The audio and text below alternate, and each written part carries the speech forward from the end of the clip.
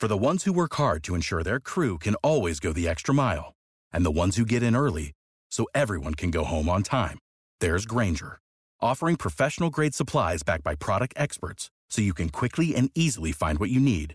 Plus, you can count on access to a committed team ready to go the extra mile for you. Call, click Grainger.com, or just stop by. Grainger, for the ones who get it done.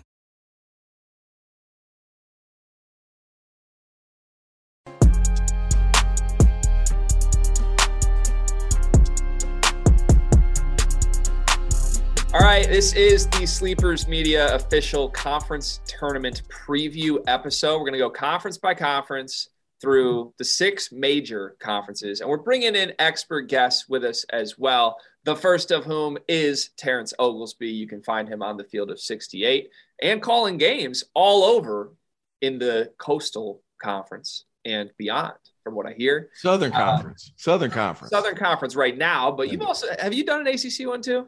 Done a couple. Yeah, I've done a few pre-conference stuff. So yeah, you're all over. I'm trying, man. I'm trying. I got to do the quarterfinal day, but the quarterfinal day at the SoCon, then Randolph Childress took the last 2, like the good games.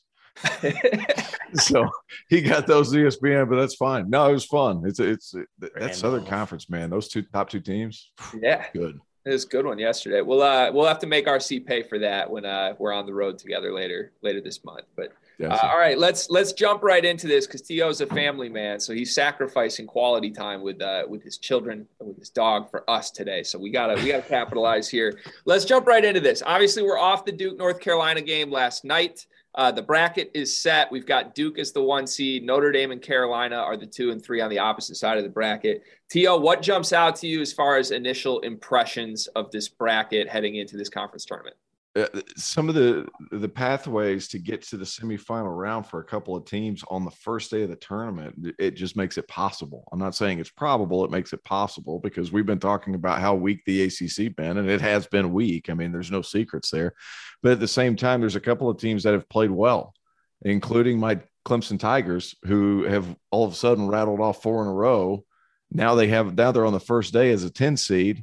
They play NC State. Next round, they play a team they just beaten, Virginia Tech. Next round after that, they'll play Notre Dame, who they've had some success against. It's like, what's going on? And I'm not saying that that's going to happen, but it's also not outside the realm of possibility. I think that's one of the big things.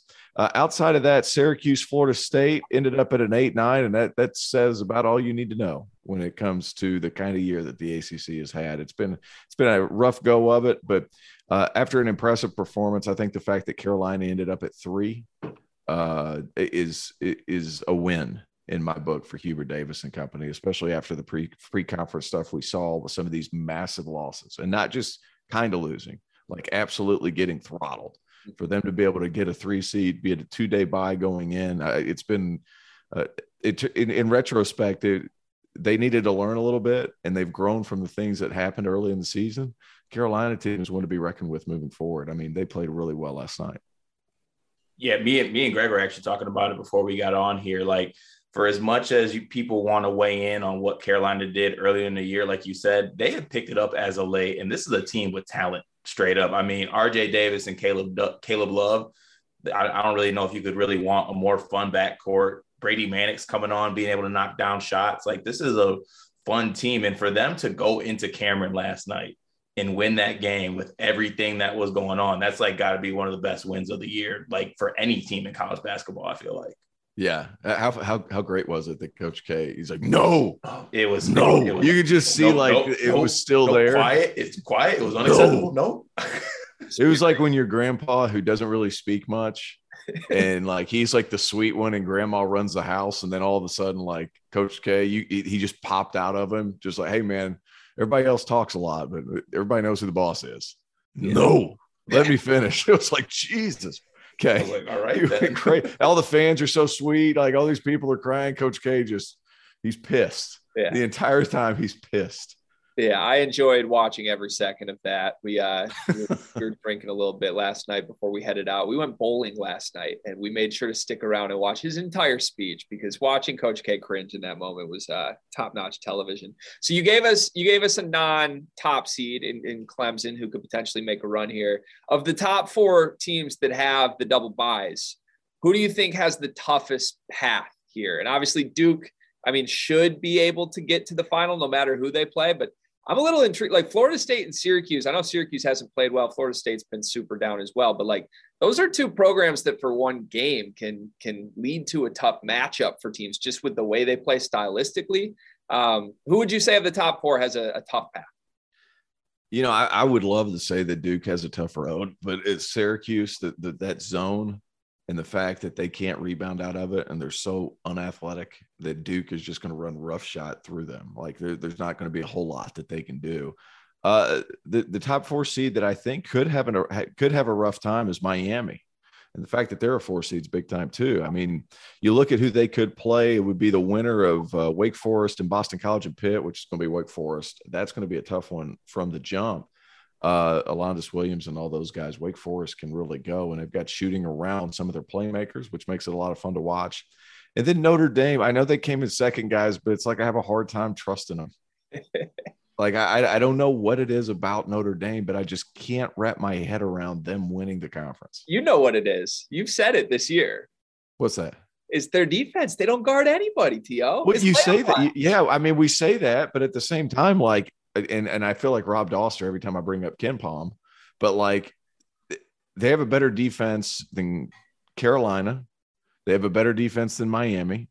They are neck and neck have a better defense than Virginia. Like that's the crazy part about it. Like they're defending, but there's something about the way they play that just makes me hesitant. Like, is that explosive guard Blake Wesley going to be able to carry them all the way through? And he's been relied on a lot. And remember, guys, he's a true freshman. Yeah. So that's one team that I'm looking at that, man, as a 2 seed, I believe like it's going to be hard for them to carry through because it's hard for me to, I don't know what it is about Mike Bray and all those guys, but if they shoot it well, they can beat anybody in the conference. I just don't know that they can beat Duke. And I just don't know that they can beat a Wake Forest or a North Carolina. Like those top level teams, when it all, they took care of all the games they were supposed to take care of. How are they going to compete against the top of the league is how I feel about them moving forward. It's just interesting to look at the bracket and just pure visually I'm like Notre Dame is a 2 seed in the ACC. Like call me a hater. It just doesn't make me feel good. NC State coming in last place. Yeah. NC State. What? Weird. Like it doesn't make sense. Like Georgia Tech, who won the league last year, 14th, Louisville 11th. Like it's a weird league. And if you look back at even the overall records, I'm looking at KenPom right now, but like 11-20 NC State, 12-19 Georgia Tech, 11-20 Pitt, Boston College 11-19, Louisville 12-18. Like the bottom 5, it's like embarrassingly bad. Like, and it didn't used to be like that. There used to be 2010 and 2012. There was like at least those bottom teams were around 500 for the overall season. Now it's like you get to 500. Well, good job. Like it's just not the same as it used to be right now. And I don't know what's got to change. There's like a lot of different things that you can point at to be like, well, they need to change this. Like the coaches need to get the hell out of the way. Like Boeheim needs to get out. Roy got out of the way. Coach K's now getting out. Like Larinaga has been down there. He's going to be able to coach forever because he's living in Miami. His bones feel good because it's 90 degrees in December. So like, is he going to retire ever? Like, you know what I mean? Like there needs to be some movement here. And I'm not sure how quickly it's going to be fixed because the ACC itself is they're able to get all these 5-star kids. Problem is getting 5-star kids, they're leaving early. Look at the Big Ten. They're getting a bunch of 3- and 4-star kids. They're staying for 4 years. And then you get the Keegan Murrays, you get the Johnny Davises, you get like these different guys that are highly efficient, effective players at the college level because they're sticking around. And the older leagues have traditionally been the better leagues over the past 5 or 6 years, right? So it's interesting to see how all that's morphing together. I don't know the answer, to be honest with you. Like, what's the answer besides getting guys out of the way? There's just so many teams in the conference now. Yeah, I'm very curious if this is like a 1-year thing or if this becomes a trend as we move forward as Coach K departs. You mentioned we kind of all said Wake Forest in some form early. I was surprised to see they're on the 5 line. I know they've had some struggles down the stretch, but like to me, that's been the second best team in the ACC until North Carolina's come on really strong late. I mean, I love Alondes Williams. To me, he's a guy who could kind of go on a singular type run through this tournament if he's really, really playing well. Tio, if you had to name one guy in the conference who could potentially go team on your back, Kemba Walker style, who would that player be? Alondes. Yeah. I think that's one guy that can do it. Another guy I would look to is somebody like a Charlie Moore at Miami, who's not the main option, but defensively he's been spectacular, averaging over 2 steals a game. He's somebody that can really guard the basketball and flip a game on its head, because there's been times where he's been great, there's been times where he's been bad, but with Miami having that, they're a double bye, right? They're the 4 seed. With them having that double bye, they've given Duke problems. So if they get past Wake Forest in that first game, they beat Duke at Cameron, they could win again. And it's a team that they have several different guys that can score it. Cam McGusty's been terrific all season. He's my age. So it's like there's so many old players on that team. And then Charlie Moore's kind of been the lightning rod that's been able to spark runs. And like I said, flip a game on its head. So I think Charlie Moore, Cam McGusty, and that Miami team, if we're not talking about Alondes Williams, that's a group of players that I think could take off and get going really quickly. Yeah, I'm with you on the Miami just based purely off the fact that you got a bunch of guys who've been there before and done this. Like you got a bunch of guys who are probably on their 5th conference tourney runs in their college careers, maybe even more. And, they showed they can do it all this year. You win in Cameron, like you said, you can do it all. All right, T.O., we got to get you on record here, though, for your official ACC tournament pick. So we want to know who matches up in the semifinals and then who makes it to the finals, of course, and then who comes out on top. I'm sitting here. I think Duke's an obvious one. Carolina is another one that'll be. So you got the 1 and the 3 going for sure. I like a Virginia Tech to upset Notre Dame in the quarters. Ooh. So let's go Duke, Carolina, Virginia Tech. It's tough for me between Miami and Wake Forest. That's kind of it's a good one. That's the tough one. I'm saying, let's see. So Miami won both matchups. It's hard to beat a team twice in a row or 3 times. Give me Wake in round 3. And so that would be Duke, Wake, Virginia Tech, Carolina. Like and that. We'll have a Duke Carolina finals, and we will force Carroll to shake hands at the end of the game because we're grown ups.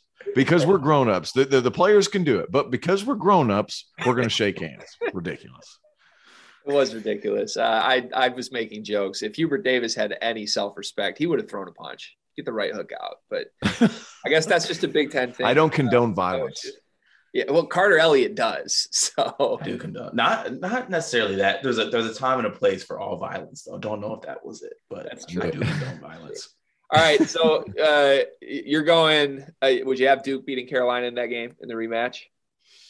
Yeah, I think so. I think Carolina caught lightning in a bottle. There was too much stress on those players. It was like there was just so much more going on than just the game, and those players were just befuddled at everything that was happening. So I think Duke – imagine the fact that there will be less pressure in an ACC conference championship game than the final regular season game at home. Like that just doesn't happen. So I mean, I think Duke's going to end up winning that game. Yeah, one of a kind. From a betting perspective, by the way, Duke is the obvious front-running favorite. They're only minus 130 to win this ACC tournament, so pretty close to a pick-em if you think Duke is just miles ahead of the rest of the conference. And then everybody else is above 8-1. Carolina's 8-1, Wake Forest, Virginia Tech, Notre Dame, all 10-1, Miami 11-1. So my agenda recently, T.O., has been that I think the ACC is actually going to overperform down the stretch run here compared to what people expect. I think that's true. I'm not going to be surprised if they get a couple Sweet 16 teams. With the way Carolina's playing, if Wake Forest just gets a decent draw, God forbid if a Virginia Tech does end up getting an auto bid here somehow, like if they're picking things up and they're hot, I think we're going to get over 2 teams from the ACC that win at least one game in March. Because of that, I may sprinkle like teams like North Carolina and Wake Forest to win this conference tournament. I don't know that they're that far behind Duke if they play well. We'll see. You know what's crazy about it is there's always a conference that everybody's like, oh, they're terrible. Oh, they're terrible. And then they'll send like a third of their like 5 or 4 teams, and then every one of them will win in the first round. Yeah. Like it's entirely possible. Pac-12 last year. That's right. I mean, everybody's kind of dogging the Pac-12 last year, and they show out big time. So those kind of things happen. And then what happens too is everything's measured in pre-conference, and everybody's like, well, it doesn't matter till you get to conference play. No. It matters. It matters for power conferences. They all matter. Every single one of them. You have to be good in the non-con, because this is when your reputation for your league is established. The non-cons, when you determine how many teams you're going to get in. So to say like, well, we'll get it going come conference season. No, you got to be good all the time, which I think is the big part of this whole thing. Like ACC was so bad in the non-conference that it killed them. Now, what's going to happen is the cream of the crop in the conference is going to be able to be those top 5 seeds, and they're going to be lower seeds. So they're going to get, some interesting draws. But I think, the ACC get 5 in, probably have four teams win in the first round. I don't know who loses, but it's entirely possible that there's a good showing. Yeah, I'm with you there. After me slandering them all season long, it feels a little weird for me to go on record that I'm in on the ACC right now, but I am. We'll see. Very impressive win from North Carolina last night. Very impressive performance from you, T.O. Thank you for making time for us. We appreciate you. And I'm sure we'll beg you to come back on the show at some point soon. Just so you know, my daughter walked outside. She's 4 years old. She walked outside. She pulled the chair up to the window, and she's been trying to talk to me through the window because I kicked her out of my office. And then I'm sitting there and I'm looking, and my dog, we have like half an acre backyard. Like we have a great backyard. It's flat the whole nine, but we have like a bunch of gravel and a fire pit right here.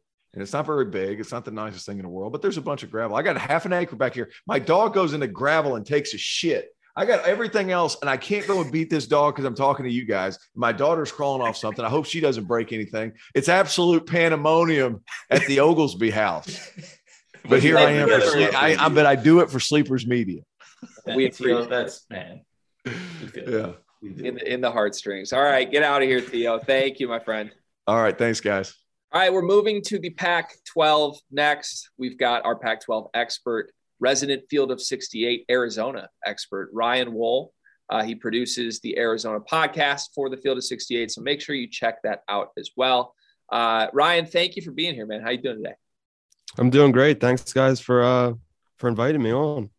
100%. Yeah, we appreciate you coming on to a podcast where there have been 2 gentlemen here, myself included, and Gregory, who have said a few choice words about the Arizona men's basketball team. I don't know if you heard them, but especially Greg has had a few choice words to say about that basketball team. We might get into that, but we appreciate you putting that aside and helping us out with this Pac-12 tournament bracket, which I'm pretty excited about, honestly. Yeah, let me go story time real quick, Ryan. I don't think you've heard this yet, but I got a DM over the weekend from Kirk Risa himself to my personal direct messages. All he said in his DM is, quote, "We'll see." And that is in reference to a clip that Rob Doster, my boss, put on Twitter over the weekend, misquoting me, saying that I trust Wendell Green, but I don't trust Kirk Risa. Now, I do deserve a little bit. I did basically say I don't trust Kirk Risa to lead Arizona to a Final Four, but I did not say I trust Wendell Green over Kirk Risa. So anyways, credit to Kirk. Now I'm a Kirk fan. I've been saying all year I'm not a Kirk Risa fan. Love the audacity to come at my DMs on that. Absolutely love it. Yeah, I actually agree with that take. I don't really trust Kirk Risa either to lead this team. I think he's way too inconsistent. He's such a streaky shooter, and he just doesn't get to the hole at a high rate. And I feel like he's too inconsistent to lead this team. Yeah, we're gonna have to find out where it goes. But I at least, like, as a fan of someone who talks their shit and kind of tries to back it up, like, I love Kerr opening the door to, like, hey, I saw you talking shit, and we're gonna see. Like, I'm very in on that. All right, let's go. Let's just jump into this bracket a little bit. We've got Arizona on the 1 line. We've got Colorado on the 4 line. UCLA the 2 seed. USC the 3 seed. A potential rematch of a game this weekend there. Those 4 teams have buys. And then, as I think a lot of people know, the bottom of the Pac-12 pretty weak this year. You've got Oregon at the 5 line trying to play their way desperately back onto the bubble. Don't know that that's going to happen without winning this entire tournament at this point. But Ryan, give us a team that is not a top 4 seed that you could see making some sort of run in this tournament. Is there anybody to keep an eye on? I think it's the team you just said, Oregon. I was really impressed when Arizona played them just a few weeks ago in Tucson. They got two great guards, Jacob Young and Will Richardson. And I think with Dana Altman is his experience, I think they can make a run to even, maybe the Pac-12, championship here. I mean, they'd have to face Arizona potentially in that semifinals, and you never know what could happen, in March. Definitely. I think right now, looking at it for me, and this is a little bit personal for me, just because I randomly have an affection for the Washington State Cougars. I love Michael Flowers. I love Roberts, the other guard they have. They got a big man who wears goggles, Deshaun Jackson, who I absolutely love watching play. And I see where they're at right now. And I think I had them, the 7th seed right here. So they match up with Cal in the first round. And then they're playing UCLA. And to me, the teams at the bottom of this conference tourney bracket, I feel like any team in that area, they could get to that semifinal or get to that final game. And then who knows in the Pac-12? I mean, last year we saw Oregon State was able to make a run, which actually went into the real tournament. They made a run there too. But I feel like any of these teams that are kind of at the bottom part of this bracket, I mean, even a team like Washington has played a lot better as of late. So if those teams can get to the games where they're matching up with UCLA and USC, I think those are, two very winnable games for those teams. Yeah, I could see that as well, Carr. I like that call out. Yeah, that's another good sleeper team. I just think, they would have to play UCLA, who to me, has been Arizona's, toughest test, and could see them in the championship of this tournament, which I really want to see that matchup again. And I think UCLA is they've slipped up a lot this year, but when they're fully healthy and they're hitting on all cylinders, they're one of the scariest teams, not only in the Pac-12, but in the country. I've had a theory all year that UCLA is just waiting to flip the switch. Like they're a team that likes to play lights. And I'm starting to doubt myself on that a little bit, because I think they've had big games down the stretch that they still haven't flipped the switch for. They obviously beat USC last night, but one positive for them is that Jaime Jaquez has actually been playing extremely well these past couple of games. So they get him going and they get Juzang back going to, healthy, first of all, those nagging ankle injuries that he has. But I feel like Jaquez was a missing piece kind of in the early year. He's finally starting to get it going. So that's good for their outlook, I think, moving forward. Maybe he's turning on a switch that he's a tournament player since March for Jaime Jaquez. Let me ask you guys this from a betting perspective. Arizona's the favorite to win this conference at -120. UCLA is +160. It jumps all the way down to 10-1 odds for USC, the 3 seed, who I don't think is that far behind UCLA, and I guess they are far behind Arizona. I don't think they're that far behind UCLA. Oregon, 15-1. Everybody else, really, really long shots. Washington State, 30-1. We have a betting partner here, dimers.com/sleepers. You can get some deposit matches, some boosts, some free bets, etc. If I was going to go to dimers.com/sleepers and sprinkle something here, Ryan, where would you direct me to putting my money here? I'm looking at USC 10-1. That feels a little crazy. The odds are great. Don't get me wrong, but just watching them slip up so many times. They did play Arizona close for a little bit and then fall behind. I don't think they're on that level. And Arizona's, path to that, that championship game is not that hard. They would have to either play, Oregon. Well, they have to play Arizona State or Colorado and then maybe Oregon. But yeah, I don't think it's that tough, and I don't think they could beat them. And I just think UCLA is better than USC. I think to get UCLA actually at plus money, I think that's pretty much a steal of a pick because they've had Arizona's number. Cart, what do you think? Where would you go?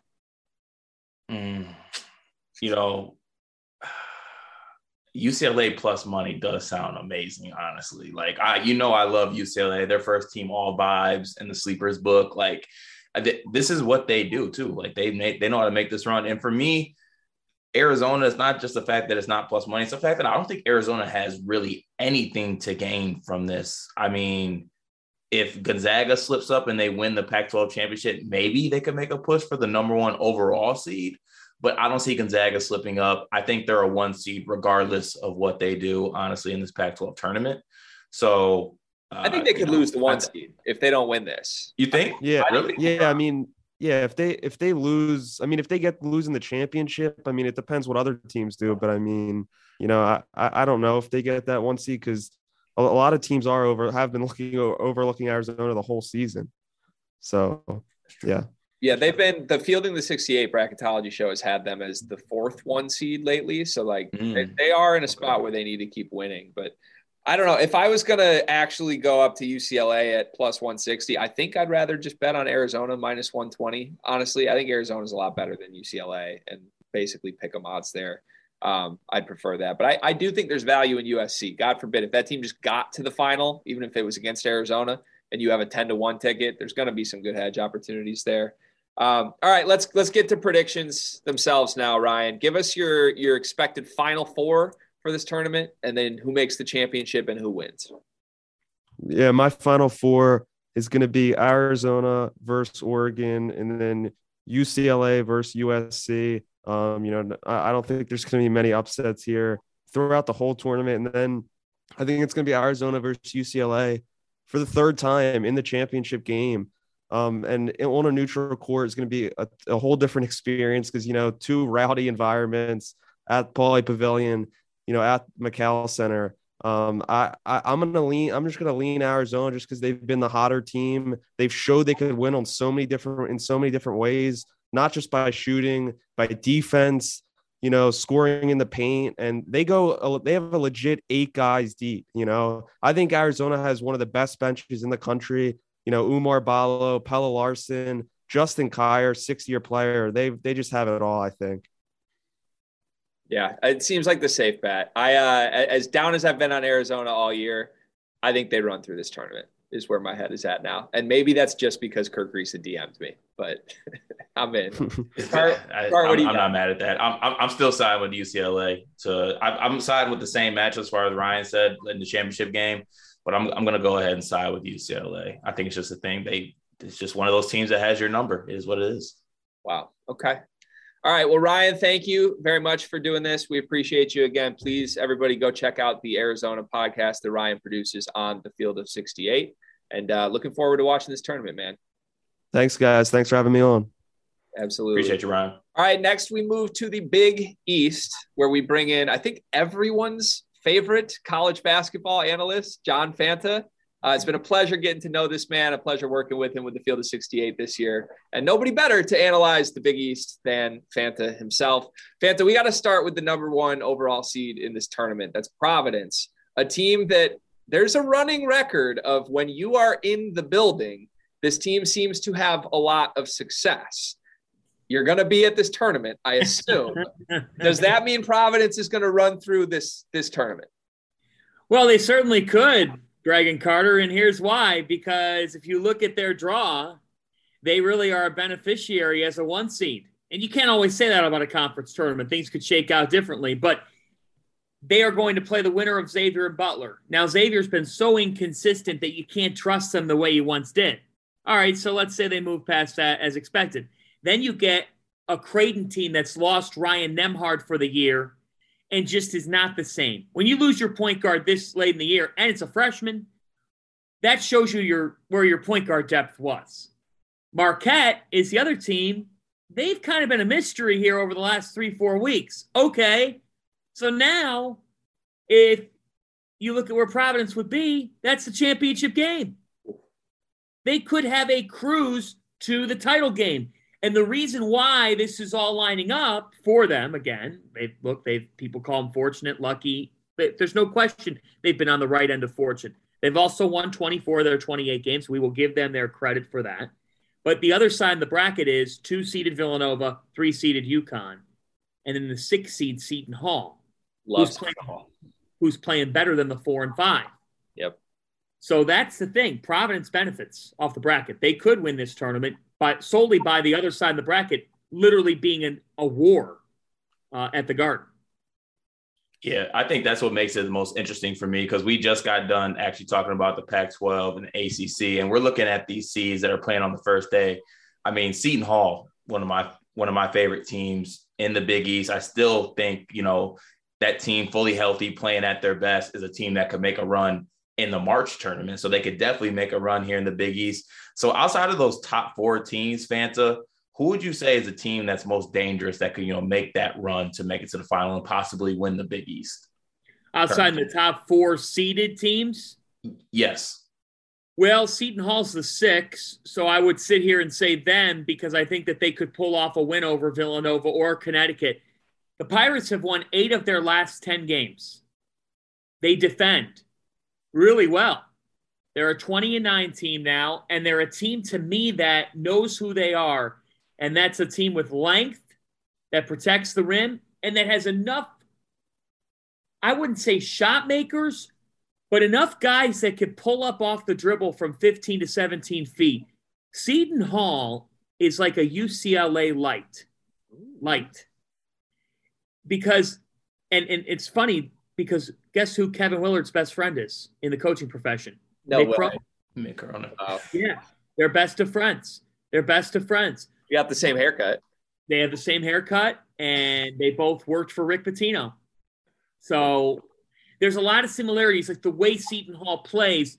They're not a team that you say they're going to torch the Nets from 3. No, Jared Roden will beat you off the bounce from 15 feet. Miles Cale can do the same.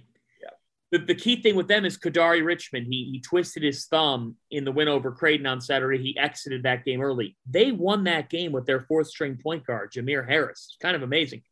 Yeah. They'll be a team that if Richmond's healthy, they're top 10 in average height in college basketball. So they protect the rim. KenPom likes them defensively. They've hovered around top 25, 30 in that category all throughout the season. If they get enough offense, they could be the Big East champions this week. They could. They could be a good Jerome pick, if you will, in this tournament because they are a 6 seed. There's real value. Yeah. I thought it said a lot about who Seton Hall is last night. They went down very big early. Yes. Without Kadari Richmond, without Bryce Aiken, they easily could have hung it up on Creighton senior night. And instead, they battled back, took a lead before halftime after being down, I think, 13, 14 points early. They're not going to go away.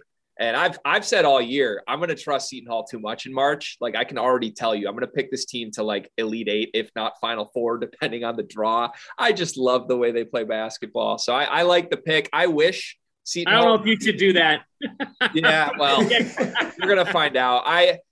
So I wish for this Big East tournament, I wish they were on the opposite side of the draw because it's tough for me to see them, beat UConn, then beat Villanova, then beat Providence or whoever comes out of that. It's just a gauntlet of a 4 days for Seton Hall. But, I may sprinkle on them because I love watching Seton Hall play. Fanta, give us a player. If there's one guy in this tournament who could have a Kemba Walker-esque throw the team on their back and run through this Big East tournament, who would that player be? Ooh. What a good question. I'm going bold. Ooh. Bold. I love it. Julian Champagnie. Wow. From St. John's. I like it, Fanta. From St. John's. You're a New York City kid. You are a bucket. He is. We know he's a bucket.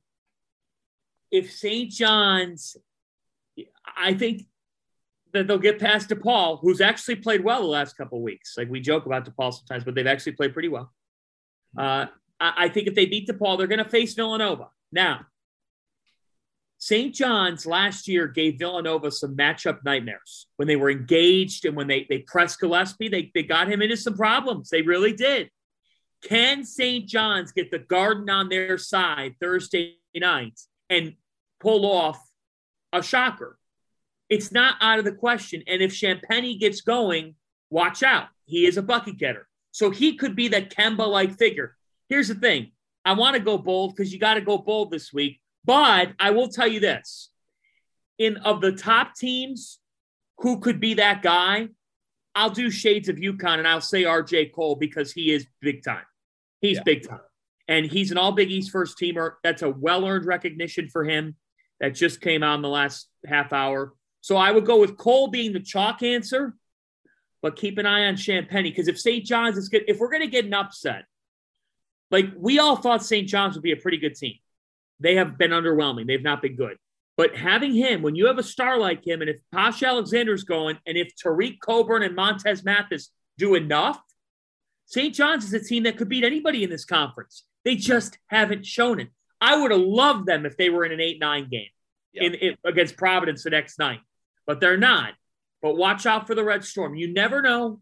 They could be in a game with Villanova, and Champaign is the reason why.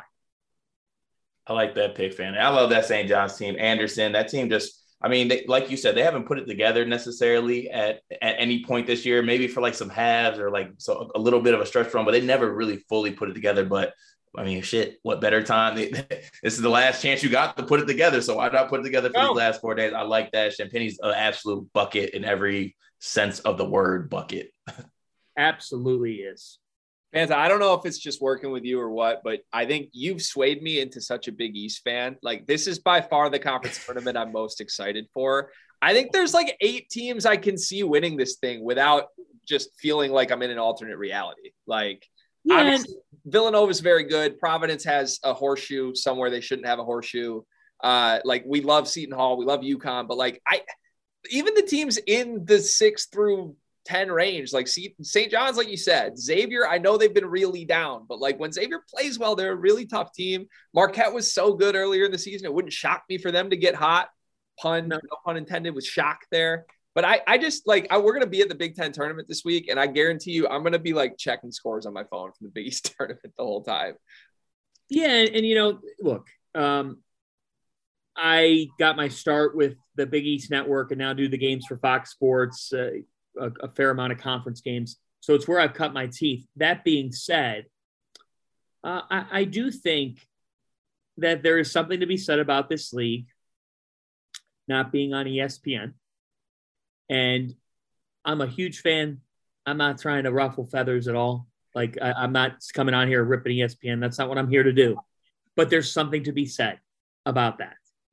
And I think that when you look at the Big East Conference, and if you watch the games, you will quickly realize that, okay, we could discuss all day until the sun comes up whether it's a top 3 or a top 4 conference. This year it's been a top 3, if not definitely top 4 league in America. So, okay, it's got to place the big boy table. But I would venture to say that beyond just the quality, I don't think there's a Final Four team in this league in this particular year myself. It could happen. Anything could happen. I do think it is 1 or 2 in entertainment value. The games are really good because the league has this quality to it that's sort of different. And I just think it's fun. I think it's a league that can throw some curveballs. And I really do think from top to bottom, with the exception of this year, Georgetown, that the 10 of the 11 teams walk into the Garden this week believing that they could actually win it.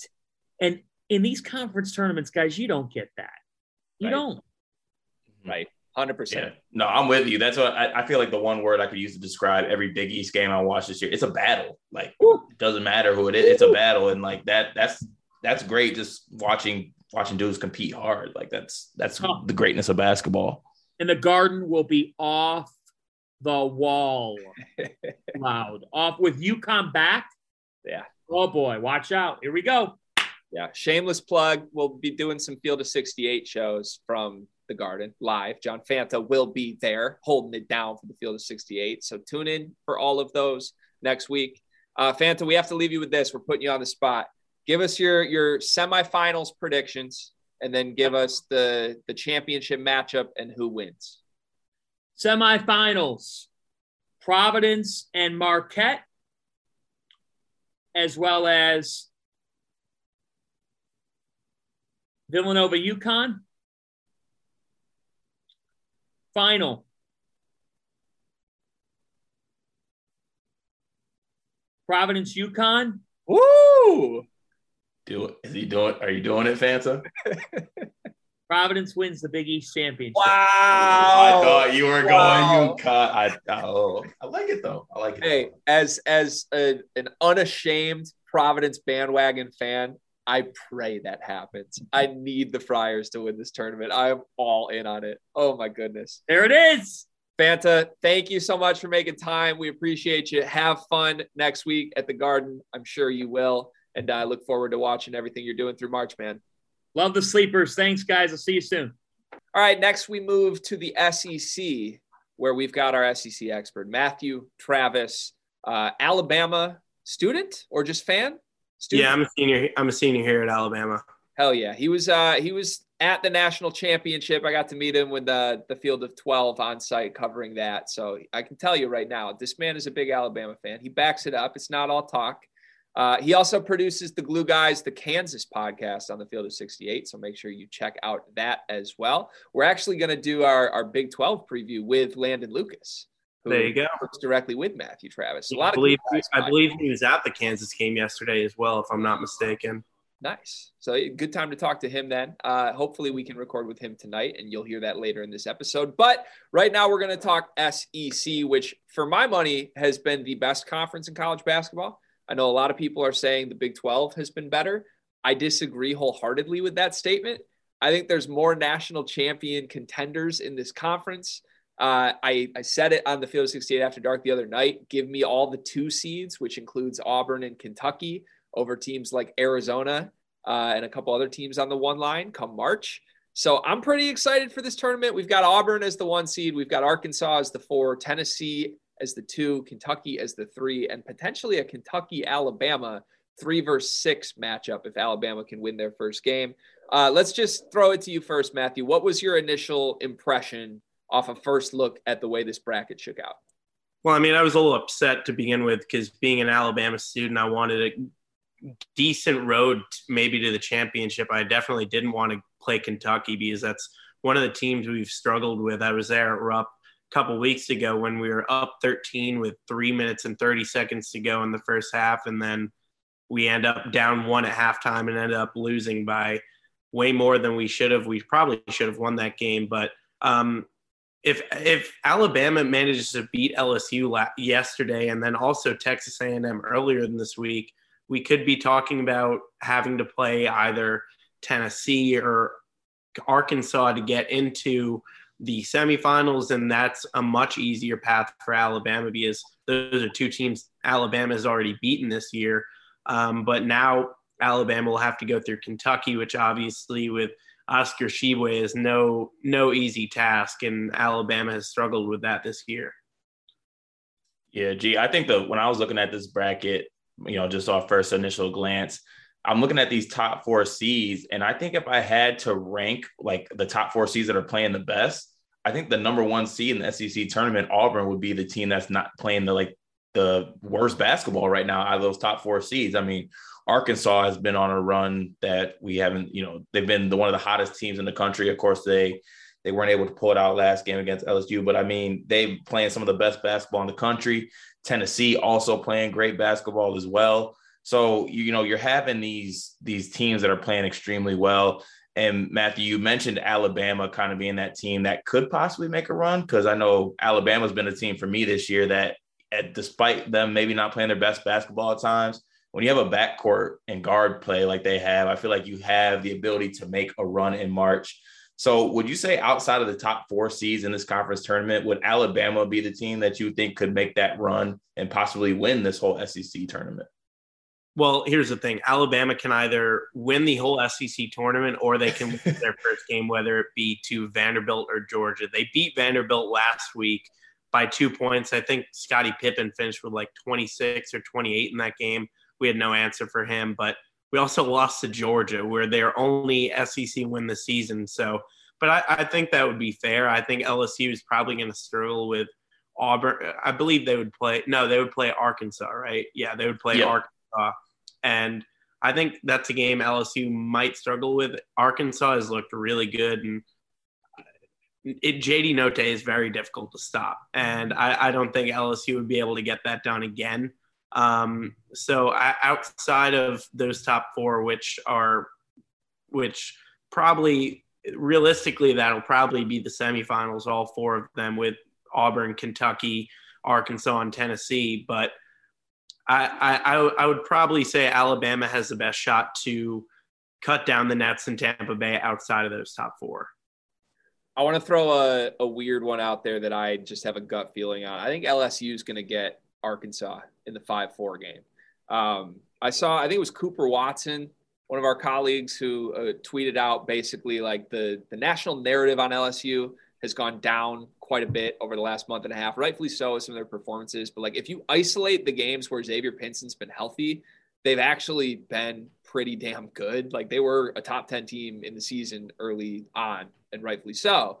And I don't think like their record kind of hides that because of some of the injury concerns. Obviously they survived barely against Alabama in a back and forth game with some questionable decisions and plays down the stretch from both sides. But I think LSU's really good. Tari Easton's a monster, and I kind of feel a little run coming from them in this tournament potentially. Matthew, give me a player. If there was one guy who was going to go Kemba Walker mode, put his team on his back for 4 straight games and win this thing, who do you think that player would be? For Alabama or just in the SEC tournament? In the SEC as a whole. I mean, it'd be hard to say anybody other than Jabari Smith at this point. He's been that guy all season. Obviously, Oscar Tshiebwe has been the best player maybe in the country. He should probably win Player of the Year.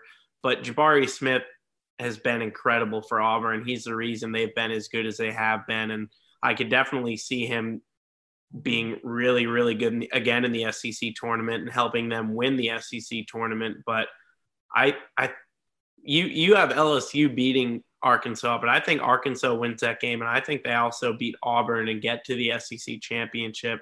Wow. Where I think Kentucky wins the SEC championship. I think they're the best all-around team when Ty is playing well and Oscar Tshiebwe is doing what he does night in and night out. But I would probably say Jabari Smith just because he's so talented, and there's a reason he's going to go top 2 in the NBA draft come June. Carl, I want to hear your answer on that too, by the way. I feel like you might have a different answer potentially. Maybe not. No, I mean, for me, it'd be kind of like JD Note, because I think he's just like the most explosive guard in the SEC. Like he could easily go for 30 every single night, but at the same time, he's the 4 seed. So, if I had to pick like a guard to make a Kemba type run, I'd pick like, a Jaden Shackelford from Bama or like a Jelly JQ type thing, or even more of a long shot. I think Mississippi State needs to win a couple games in this tournament. And I think that Iverson Molinar is one of the better guards in the SEC. I don't know if he can have like the same type of scoring type Kemba run, but I think he can have that type of impact. And they could possibly win a couple games and maybe get them because they're on the outside looking in right now. They got to win a couple games in here to get in. So I think they have the ability. Their team has talent. So I like that Mississippi State team kind of to make a run. Beat Auburn. They almost beat Auburn this week. They probably should have, but yeah, right. And I mean, and they could possibly match up with Tennessee in the next game, and like Tennessee away from home, who knows what that team's going to do. There's a lot of teams who look a little different in this conference at home to me versus on the road. So I'm I think that's why I'm excited for this tournament is like we get to see who these teams truly are on a neutral, and it wouldn't shock me if there's a bunch of teams that either. Yeah, also it can't be Jabari Smith, I don't think, because Wendell Green's not going to let Jabari Smith make that run. Wendell Green wants to have the Kemba run, so he's not going to let Jabari have the Kemba run. Wendell Green might have the Kemba run. I'll say that. He definitely could. It could really be any player for Auburn, honestly. It's unfortunate they're as good as they are, giving my personal opinions on Auburn. But yeah, they're a really good team and could definitely make a deep run, not only in the SEC tournament, but also in the NCAA tournament when that begins in 2 weeks now, which is crazy to think about. All right, betting perspective here. This is one of the only conferences that doesn't have a favorite from a betting perspective to win the tournament that's, a minus 120 favorite or, a pick'em style. You've got Kentucky as the favorite, but they're plus 190.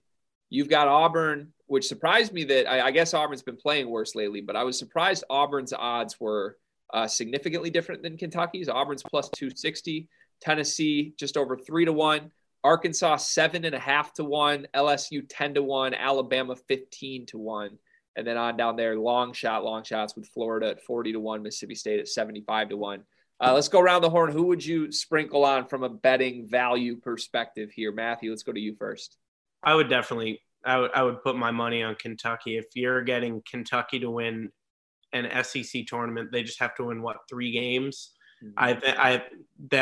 You probably anytime you can bet money for Kentucky to win only 3 games and you're getting plus odds, I think that's probably a pretty safe bet.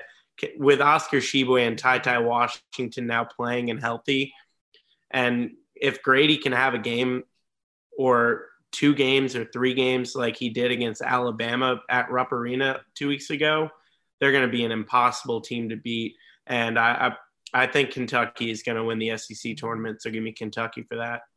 Card, who you got? Okay, so I got 2 picks here. One is my side where I'm a losing bettor and I cannot help but just sprinkle on a super long shot. So I'm definitely going to sprinkle some on not Bama. I'm sorry, Matthew, I cannot do it. But I'm going to sprinkle some on LSU and Florida in this tournament. I like both. I like Florida too. I like Florida. Colin Castleton just has a hold over me that I can't get rid of, and I think he can make a run. I'm sorry, I can't call it, but for my main, just throwing that big chunk of money, like I think Auburn still, like they did win the regular season. They're still a super talented team. Talent-wise, I think they're one of the best teams in the country. Kessler, Jabari, I mean, even KD Johnson, his crazy ass, he's a monster as well. I mean, I think getting Auburn at that plus value is really, really good. So I think I'm going to go with Auburn. The value here for me is with Auburn and with Arkansas. Auburn at plus 260, significantly higher than Kentucky, surprises me. I think Arkansas 7-1 when Tennessee is only 3-1 feels a little off. But the problem is neither one of those teams are the teams I want to bet on. So I probably will. I'm going to sprinkle Florida with Cart because I really like Castleton and Appleby. It wouldn't shock me. I believe they already beat Auburn this season. Can they get through Auburn and then, find themselves in the semi and see what happens? Who knows? And yeah, I think Kentucky, plus money. I like your point there. I should probably put some money on Kentucky because I do think they're the class of this conference. So Matthew, we got to put you on the spot to end this. Give us your semifinal predictions, the final 4 teams that will remain in this tournament, and then who advances to the final and ultimately who wins the SEC tournament. I think anybody who picks against the top 4 being Auburn, Kentucky, Arkansas, and Tennessee might be a little crazy. LSU can definitely beat Arkansas. I don't see Alabama beating Kentucky, so I'll go the top 4. And then I think, like I said, I think Arkansas might be able to upset Auburn again. They did it just about a month ago. So I'm going to go in the finals, Kentucky over Arkansas, and Kentucky is cutting down the nets in Tampa. I want to say this. If Arkansas actually makes the final, and God forbid if they won the SEC tournament, we would get to see Eric Musselman. Their fans are already brutal. We would see Eric Musselman possibly strip fully naked and run around the Congo. He took off his shirt when they beat Auburn the first time, so this is the natural next step, I guess. I like how all these conferences have different flavors, man. Like we just talked to John Fanta from Big East, and like there's just this little charming underdoggy nature to this conference. And then the SEC's just got a bunch of coaches running around naked, doing dumb shit. Like you have Eric Musselman, who is the weirdest coach in college basketball. You have Will Wade, who's the easiest to hate. You have Nate Oates, who is interesting. And then you obviously have Cal and everyone else, but we'll see. Hopefully Alabama can make a run, but didn't look good in that first game. And that second game, they let slip away from them. So the SEC tournament will be fun. Unfortunately, I won't be there because it's in Tampa this year rather than Nashville where it usually is. Matthew, I need a response from you to this. If I were to tell you that the most redeeming quality about Nate Oates is that he wears colorful suits, what would you say to that? Well, he is one of the only coaches in the country that wears suits, so that's a fair point. But I don't know. You just got to watch more Alabama basketball and be on our side. I mean, how many coaches are going to willingly get thrown out of the game because the refs are we've had a lot of problems with the refs, and Nate Oates had enough of it. He got thrown out.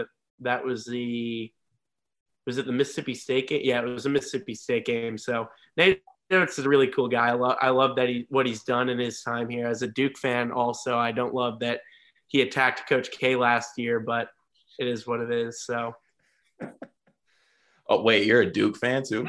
So I'm originally from New York. I live in Charlotte, North Carolina. When I was 5, I went to a Duke St. John's game at Madison Square Garden. I thought the Blue Devil was a cooler mascot than Johnny the Red Thunderbird, and I've been a Duke fan my whole life. And going to Alabama, that has been fun because I'm labeled an Alabama football fan and a Duke basketball fan, which it couldn't be further from the truth, by the way. I was at the ACC tournament when Duke won in baseball last year. So, but yes, I am also a Duke fan. Okay, and I'm gonna give you my SEC tournament picks, but I have to. We gotta ask about last night and the go away. We need to ask about it. What emotions we're going through? Well, put me in your shoes. Like I said, I've been a Duke fan since I was 5 years old. I've been fortunate enough to cover a couple games at Cameron Indoor, and since the day I became a Duke fan, I've been fearing yesterday. I've been fearing when he walked off the court from the last time, but I knew it was going to end in a win, and somehow it just didn't. And I thought we were going to win by 30. We were up by 9 in the first half, and I thought that's just was going to be how the game went, but it didn't. And I just still can't believe that Duke lost that game. I think that was the most pressure ever put on a Duke team, more than a national championship game, which is crazy to say, but it's Coach K's last game. You have to go out on a win, and they didn't. And I think the moment was a little too big for them because while in the building, that might not have been what they were talking about, being the ceremony and everything that was going down. But outside of the building, that was all anybody was talking about. You would have forgotten Duke was playing UNC because it was just titled Coach K's last game. And I think it got a little to their heads, and we saw what happened. But hopefully that's the last loss Duke has. I just hope to God Duke and Alabama don't play because I don't want to have to make that decision. Everyone here, especially last year, has been asking me who I would root for, and I honestly just don't know. So I just hope they don't play, but we'll see. Well, Matthew, you're talking to the leader of the complicated fandom club. Yeah. So welcome to the club officially. Yeah. I've been hoping Michigan and Michigan State play in the NCAA tournament. That's like my dream. I don't know what would happen. I think I'd spontaneously combust if that happens. But so Duke and Alabama played in football a couple years ago, which was a little easier of a decision because obviously Duke football isn't good. So that would have ruined Alabama's chances to winning a national championship that year a lot more than Duke's because Duke football. But I wore an Alabama jersey and Duke shoes. So I'm not sure what would happen if Duke and Alabama played this year. I just hope they're not in the same region. So if it does happen, it would be in the Final Four in one way or the other. I'm happy, but also pissed off at the same time. So we'll see. It's a tough life to live. Yeah. Well, thank you for doing this. Right. Everybody check out the Glue Guys pod. Cart, you seem like you really want to give your picks here. Is that what you're trying to do? I just want to say that Auburn's winning it all. I just want to throw that out there. The title or the SEC tournament? The SEC tournament. Okay. Oh, okay. I can deal with that. Alabama got it last year, but if they win the NCAA, they're going to be insufferable. But if any SEC team wins it, imagine if Arkansas wins the title this year. Oh my God. So I made a tweet about Arkansas baseball last year, and somehow the Arkansas Athletics official Twitter page subtweeted me. So if they win, it's going to be brutal. Their fans and Georgia fans are the worst. But outside looking in, Alabama is probably pretty bad too. I don't know where I thought I loved the SEC before this conversation. The more we talk about it now, I think I hate every team in the SEC. So I don't know what to do with this. Well, thank you, Matthew. Again, always fun.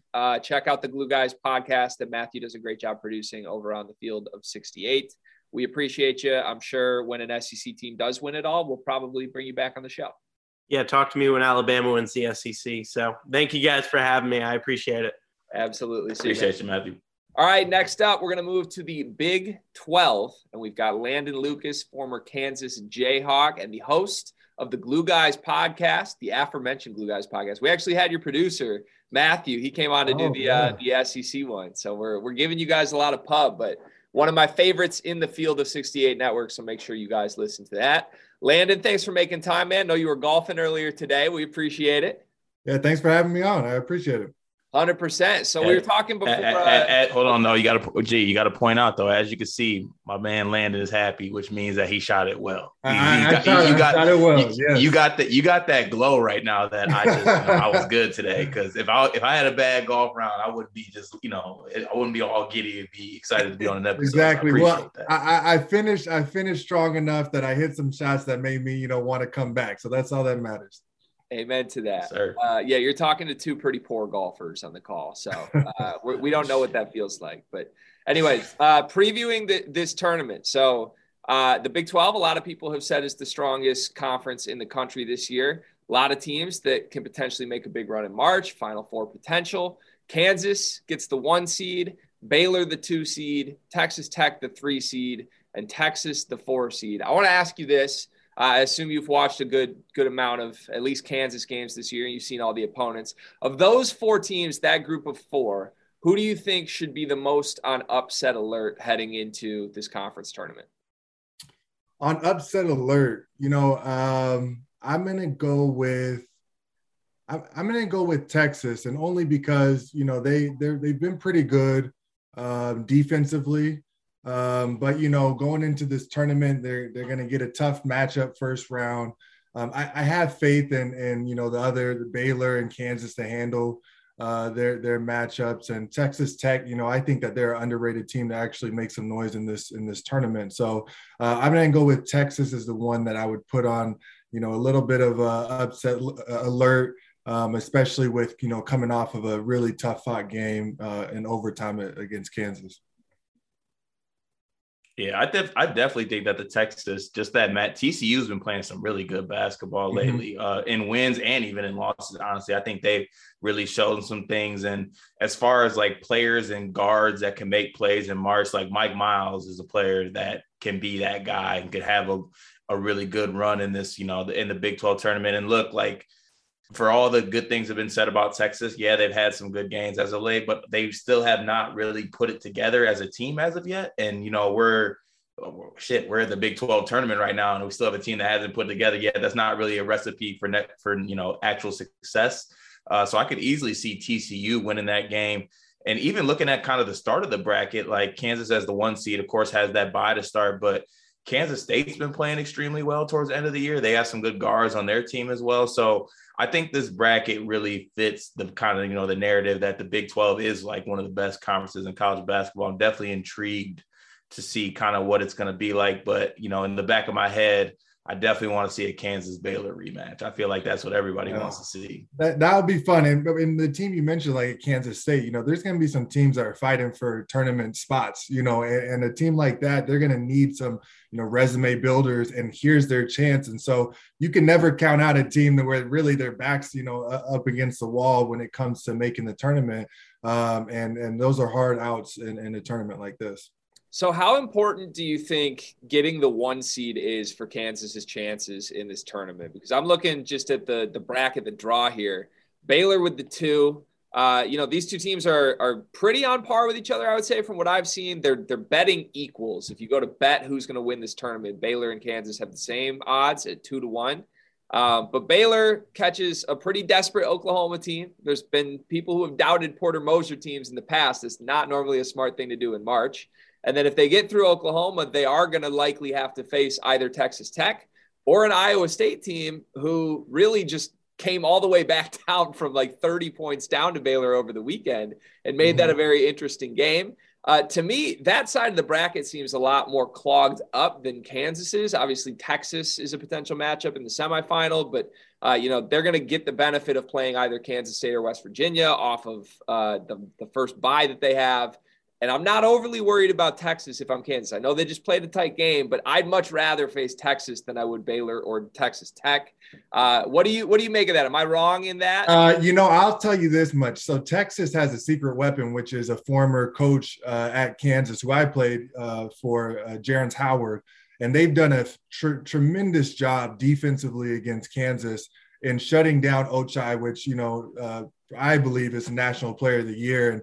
And in the 2 games against Texas, they've completely, face guarded him, taking him out of the game. So that's a really tough game. And then, it may be TCU, and TCU just a few games ago, completely out hustled, got every loose ball, just played harder than Kansas. And, you never know on somewhat neutral court if that's possible again. So, I mean, there's going to be some tough games no matter what side of the bracket you're on. With these quick turnarounds too, you don't get a lot of prep for each game. So it's just going to come down to, if they can execute well and handle their business. I think getting that bye is helpful. So you get a little bit more rest and time to prepare. But I think that's really the only benefit to, having that up there.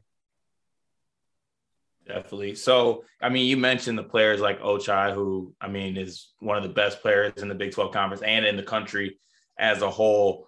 And there's also, great guard play for Baylor in this conference, other teams such as that. Are there any other players in like kind of the Big 12 that you could see having like a Kemba Walker, like kind of tournament-esque run? I mean, I mentioned Mike Miles is a good player. Is there any other players that kind of stick out to you on any of these other teams? I would say probably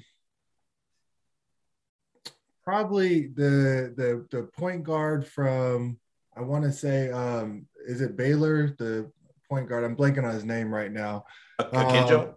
Yeah, I feel like there's a few guys. I mean, in the tournament, it's really going to be more than likely a scorer that gets hot, and then you have less time to game plan for him. He, can make some difference. I remember playing, and we had Devontae Graham in the Big 12 tournament my junior year. Once you kind of just catch fire and get hot, you can, you can really go on a run in a tournament like this because it's, such quick turnaround. Teams don't have a ton of time to prepare, and then also you stay in a rhythm. And you can, keep going. So I would guess maybe somebody who's more on the scoring side, but we'll see, when the games come around.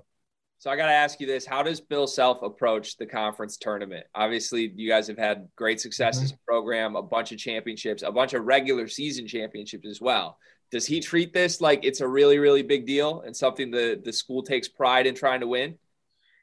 Well, I'll say during my time there, when we were on the win streak of Big 12 championships, the regular season, that was the emphasis, and that was what we were breaking huddles talking about. We wanted to keep that streak alive.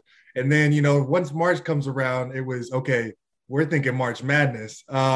So, I can see it working both ways. You can, I think more than anything, he wants it so that you have a rhythm going into the most important thing, which is, the March Madness and, making a Final Four. And so more than anything, it's rhythm. But I've also been a part of teams where you bounce out early in the Big 12 and you have more time to rest. Around this time, you're dealing with a lot of little nagging injuries here and there. All of a sudden now you're not playing a grueling back-to-back-to-back type schedule against some really good Big 12 teams. And you know how physical that conference is. And so it can be looked at both ways, but really, I'm sure he's going to see how this goes and either preface it to the team, after a loss that, okay, it's good, we have more time, or, after some wins, okay, let's keep this rhythm going into what really matters, which is the March Madness tournament. Card, I want to look at the betting odds with you real quick. I said Kansas and Baylor are the favorites, both 2-1. You've got Texas Tech at just over 3-1. Texas at 5.5-1, and then everybody else is a super long shot. Iowa State 50-1, Oklahoma 40-1. Wow. What would you sprinkle, Cart? You and I are betting men. What would you throw on here? I gotta sprinkle Texas Tech. I feel like because that seems like good odds. Just you said it's 3-1. Yeah, it's plus 340. Yeah, so I got to sprinkle on that. And because I'm an absolute degenerate and a madman as well, I'm sprinkling on TCU just because Mike Miles and they got Eddie Lampkin holding it down for the big fellas. So I'll give you one thing, and this is based off of history. One team that travels really, really well to the Big 12, and they always had almost more fans than us, which was surprising, Iowa State. And I don't know how much it's kept up, and it's been, 3 Big 12 tournaments since I've been there last. But I'm telling you, they travel so well, and they take pride in that. When I would talk to the players who used to play there 4 or 5 years ago, they went into that tournament. That was their, the highlight of their season was going out there and trying to win that thing. So if it's anything like it is, if you said 50-1, it may be worth a little sprinkle on them just to see if, they can come out with a few upsets and have the crowd there be on their side. Yeah, I'm with Landon. That's where my sprinkle plan here is. And Isaiah Brockington, when we talk about guys who could go Kemba mode, I think over the last month, he's averaging like 26 a game on pretty crazy percentages. I don't know how that dropped after the really low scoring first half for them yesterday, but he could take over. He definitely could. And that's a desperate team with a big fan base, like you said. So surprised to see them with only the 7th best odds in that conference. I think they're like the 5th best team when they play well. So I'm looking forward to watching this tournament. Landon, thank you so much for making time for us, man. We really appreciate you. And have fun on that golf course whenever you get back out. Hold on, G. We also can't let Landon off the hook that easy. We need the official pick. Who you think's winning the Big 12 tournament? You're right. Oh, the official pick. I mean, I'm not picking anyone but Kansas. You gotta. Okay, we need it on record. They could be having the worst weekend. They could have half the team out with COVID. I'm still picking them to win. But I will say that there's some really tough teams, and one that I just like, just in general after watching Big 12 schedule is that Texas Tech team. I think they have a ton of potential. And if there's a team that's going to, go through this grueling schedule and play well, I think it's 4 games for them. It would be them. So. Awesome. Well, thank you for the on-record pick there. Again, that's Landen Lucas from the Glue Guys podcast with the Field of 68. We appreciate you, Landon. Thanks for having me on. All right, we saved the best for last. It's the Big Ten tournament. Of course, we saved it for last because the Big Ten itself has to make everything suspenseful and drag it out way later than it should. Just like the championship game is like in the evening on Sunday, right before Selection Sunday. They're the only league playing like 7 night games on Sunday night before conference tournament week. Very annoying. But we had some drama. Wisconsin loses to Nebraska, which some are saying is sleeper's curse induced again because we were trying to get Brad Davison to celebrate his Big Ten tournament with us or his Big Ten championship with us. And then Illinois finally gets over the hump and hangs a banner. Illinois is now the 1 seed. I'm bummed, Cart, because we're not going to get Michigan, Wisconsin in the quarterfinals now. I'm very sad about that. Yeah. And I really wanted chaos too. Like this was perfectly set up for Iowa to win this game. And if they didn't miss 12 free throws, chaos would have ensued. So sick about it, but congrats to the Illini on their shared banner. Now you can actually claim a real banner. Enjoy that.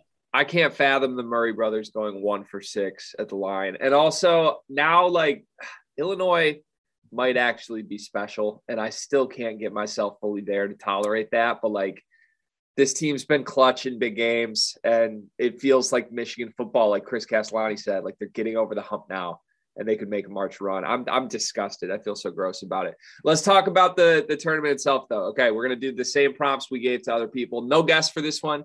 Had a potential guest who is probably celebrating the Illinois win as he should be right now. So we're just going to rock the two of us. Illinois is the 1 seed, Rutgers the 4 seed, Wisconsin the 2 seed, Purdue the 3 seed. Michigan State is a 7, so they'll have to go through Maryland, Wisconsin, then Purdue. Michigan is the 8 seed, playing a desperate Indiana team, then Illinois, then Rutgers/Iowa. First off, which draw would you rather have, Michigan or Michigan State? Ooh. I think I'd rather have Michigan State's draw. Me too. I'm disgusted that Michigan has to go through Illinois instead of Wisconsin. Like they could easily beat Wisconsin. They can't beat Illinois. Yeah, true. But like also, is it bad to say that I think like this is going to be like the least interesting like conference tourney out of all of them, maybe? Like for real though. No, I think you're right. Why do you think that though? It's just like, I don't know, nothing like really just sticking out to me. I don't know. Like I thought like a Michigan Wisconsin rematch would be really good, but we're not getting that. And I don't know. It's maybe I should just blame Michigan State. I'm just down.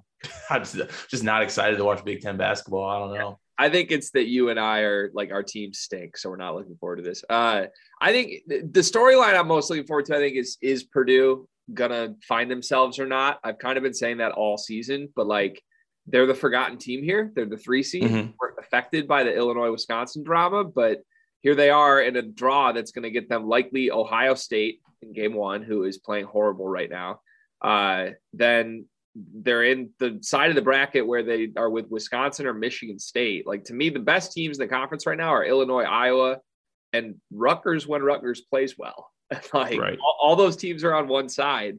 It opens up nicely for Purdue or Michigan State, a team who has beaten Maryland, Wisconsin, and Purdue this year. And that is the draw that they have to the title game.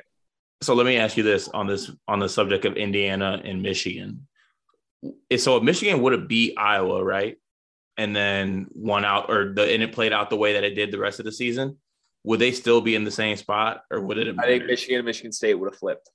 Okay, because that's huge, I think. Like, because right now Michigan has to play, say what you want, but like Indiana's a team that's on like the next 4 out line.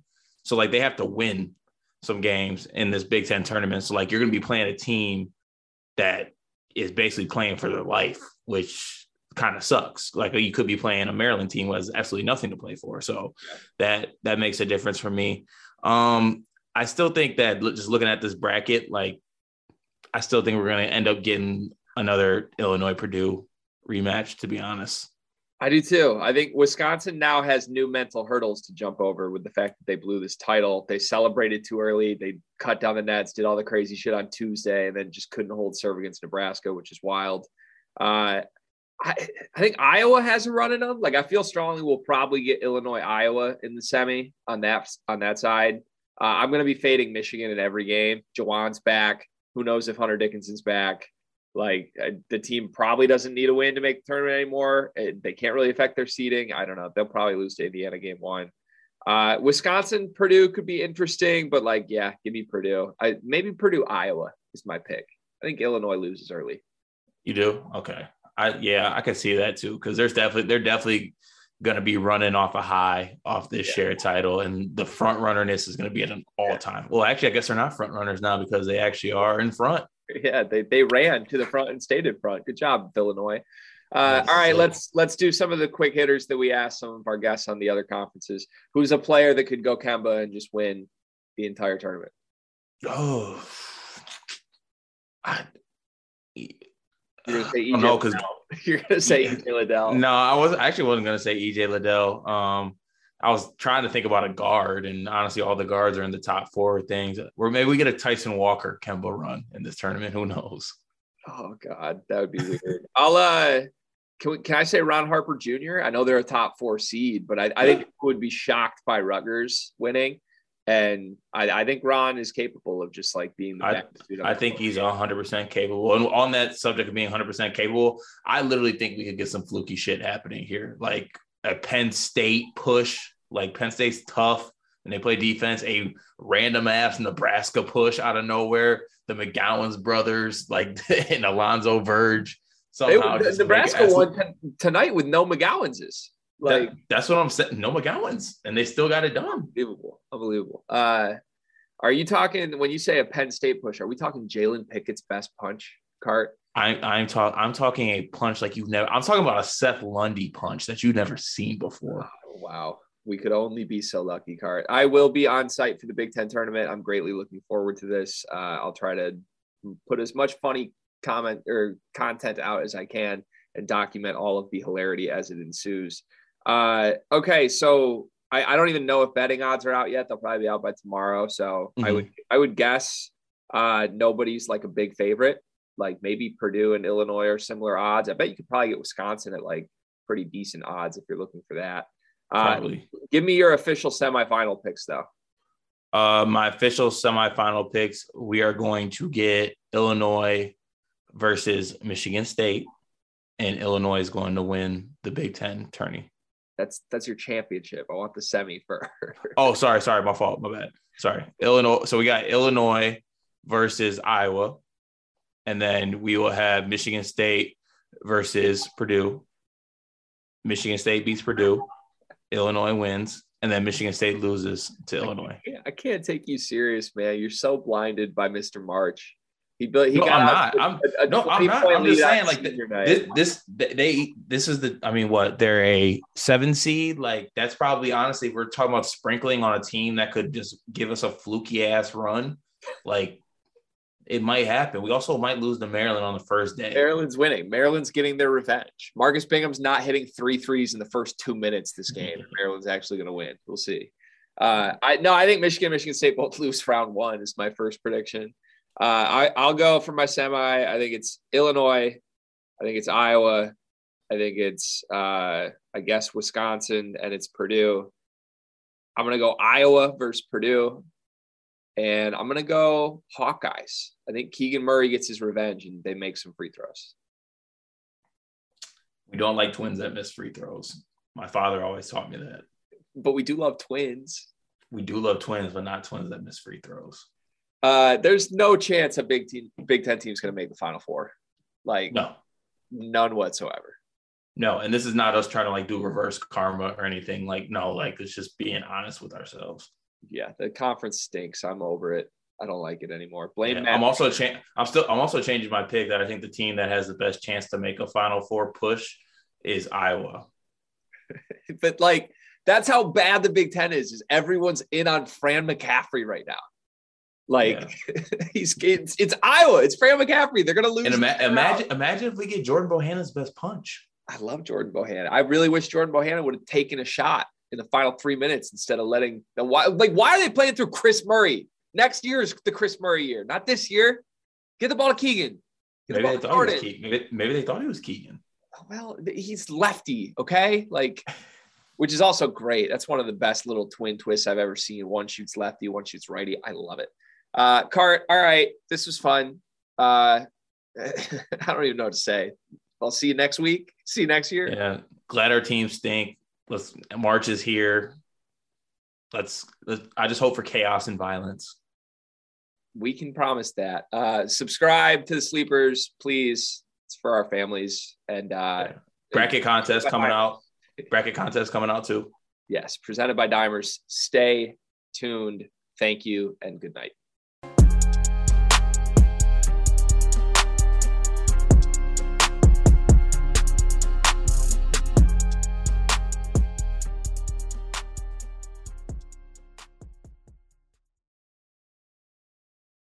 Without the ones like you, who work tirelessly to keep things running, everything would suddenly stop. Hospitals, factories, schools, and power plants, they all depend on you. No matter the weather, emergency, or time of day, you're the ones who get it done. At Grainger, we're here for you with professional-grade industrial supplies. Count on real-time product availability and fast delivery. Call, click Grainger.com, or just stop by. Grainger, for the ones who get it done.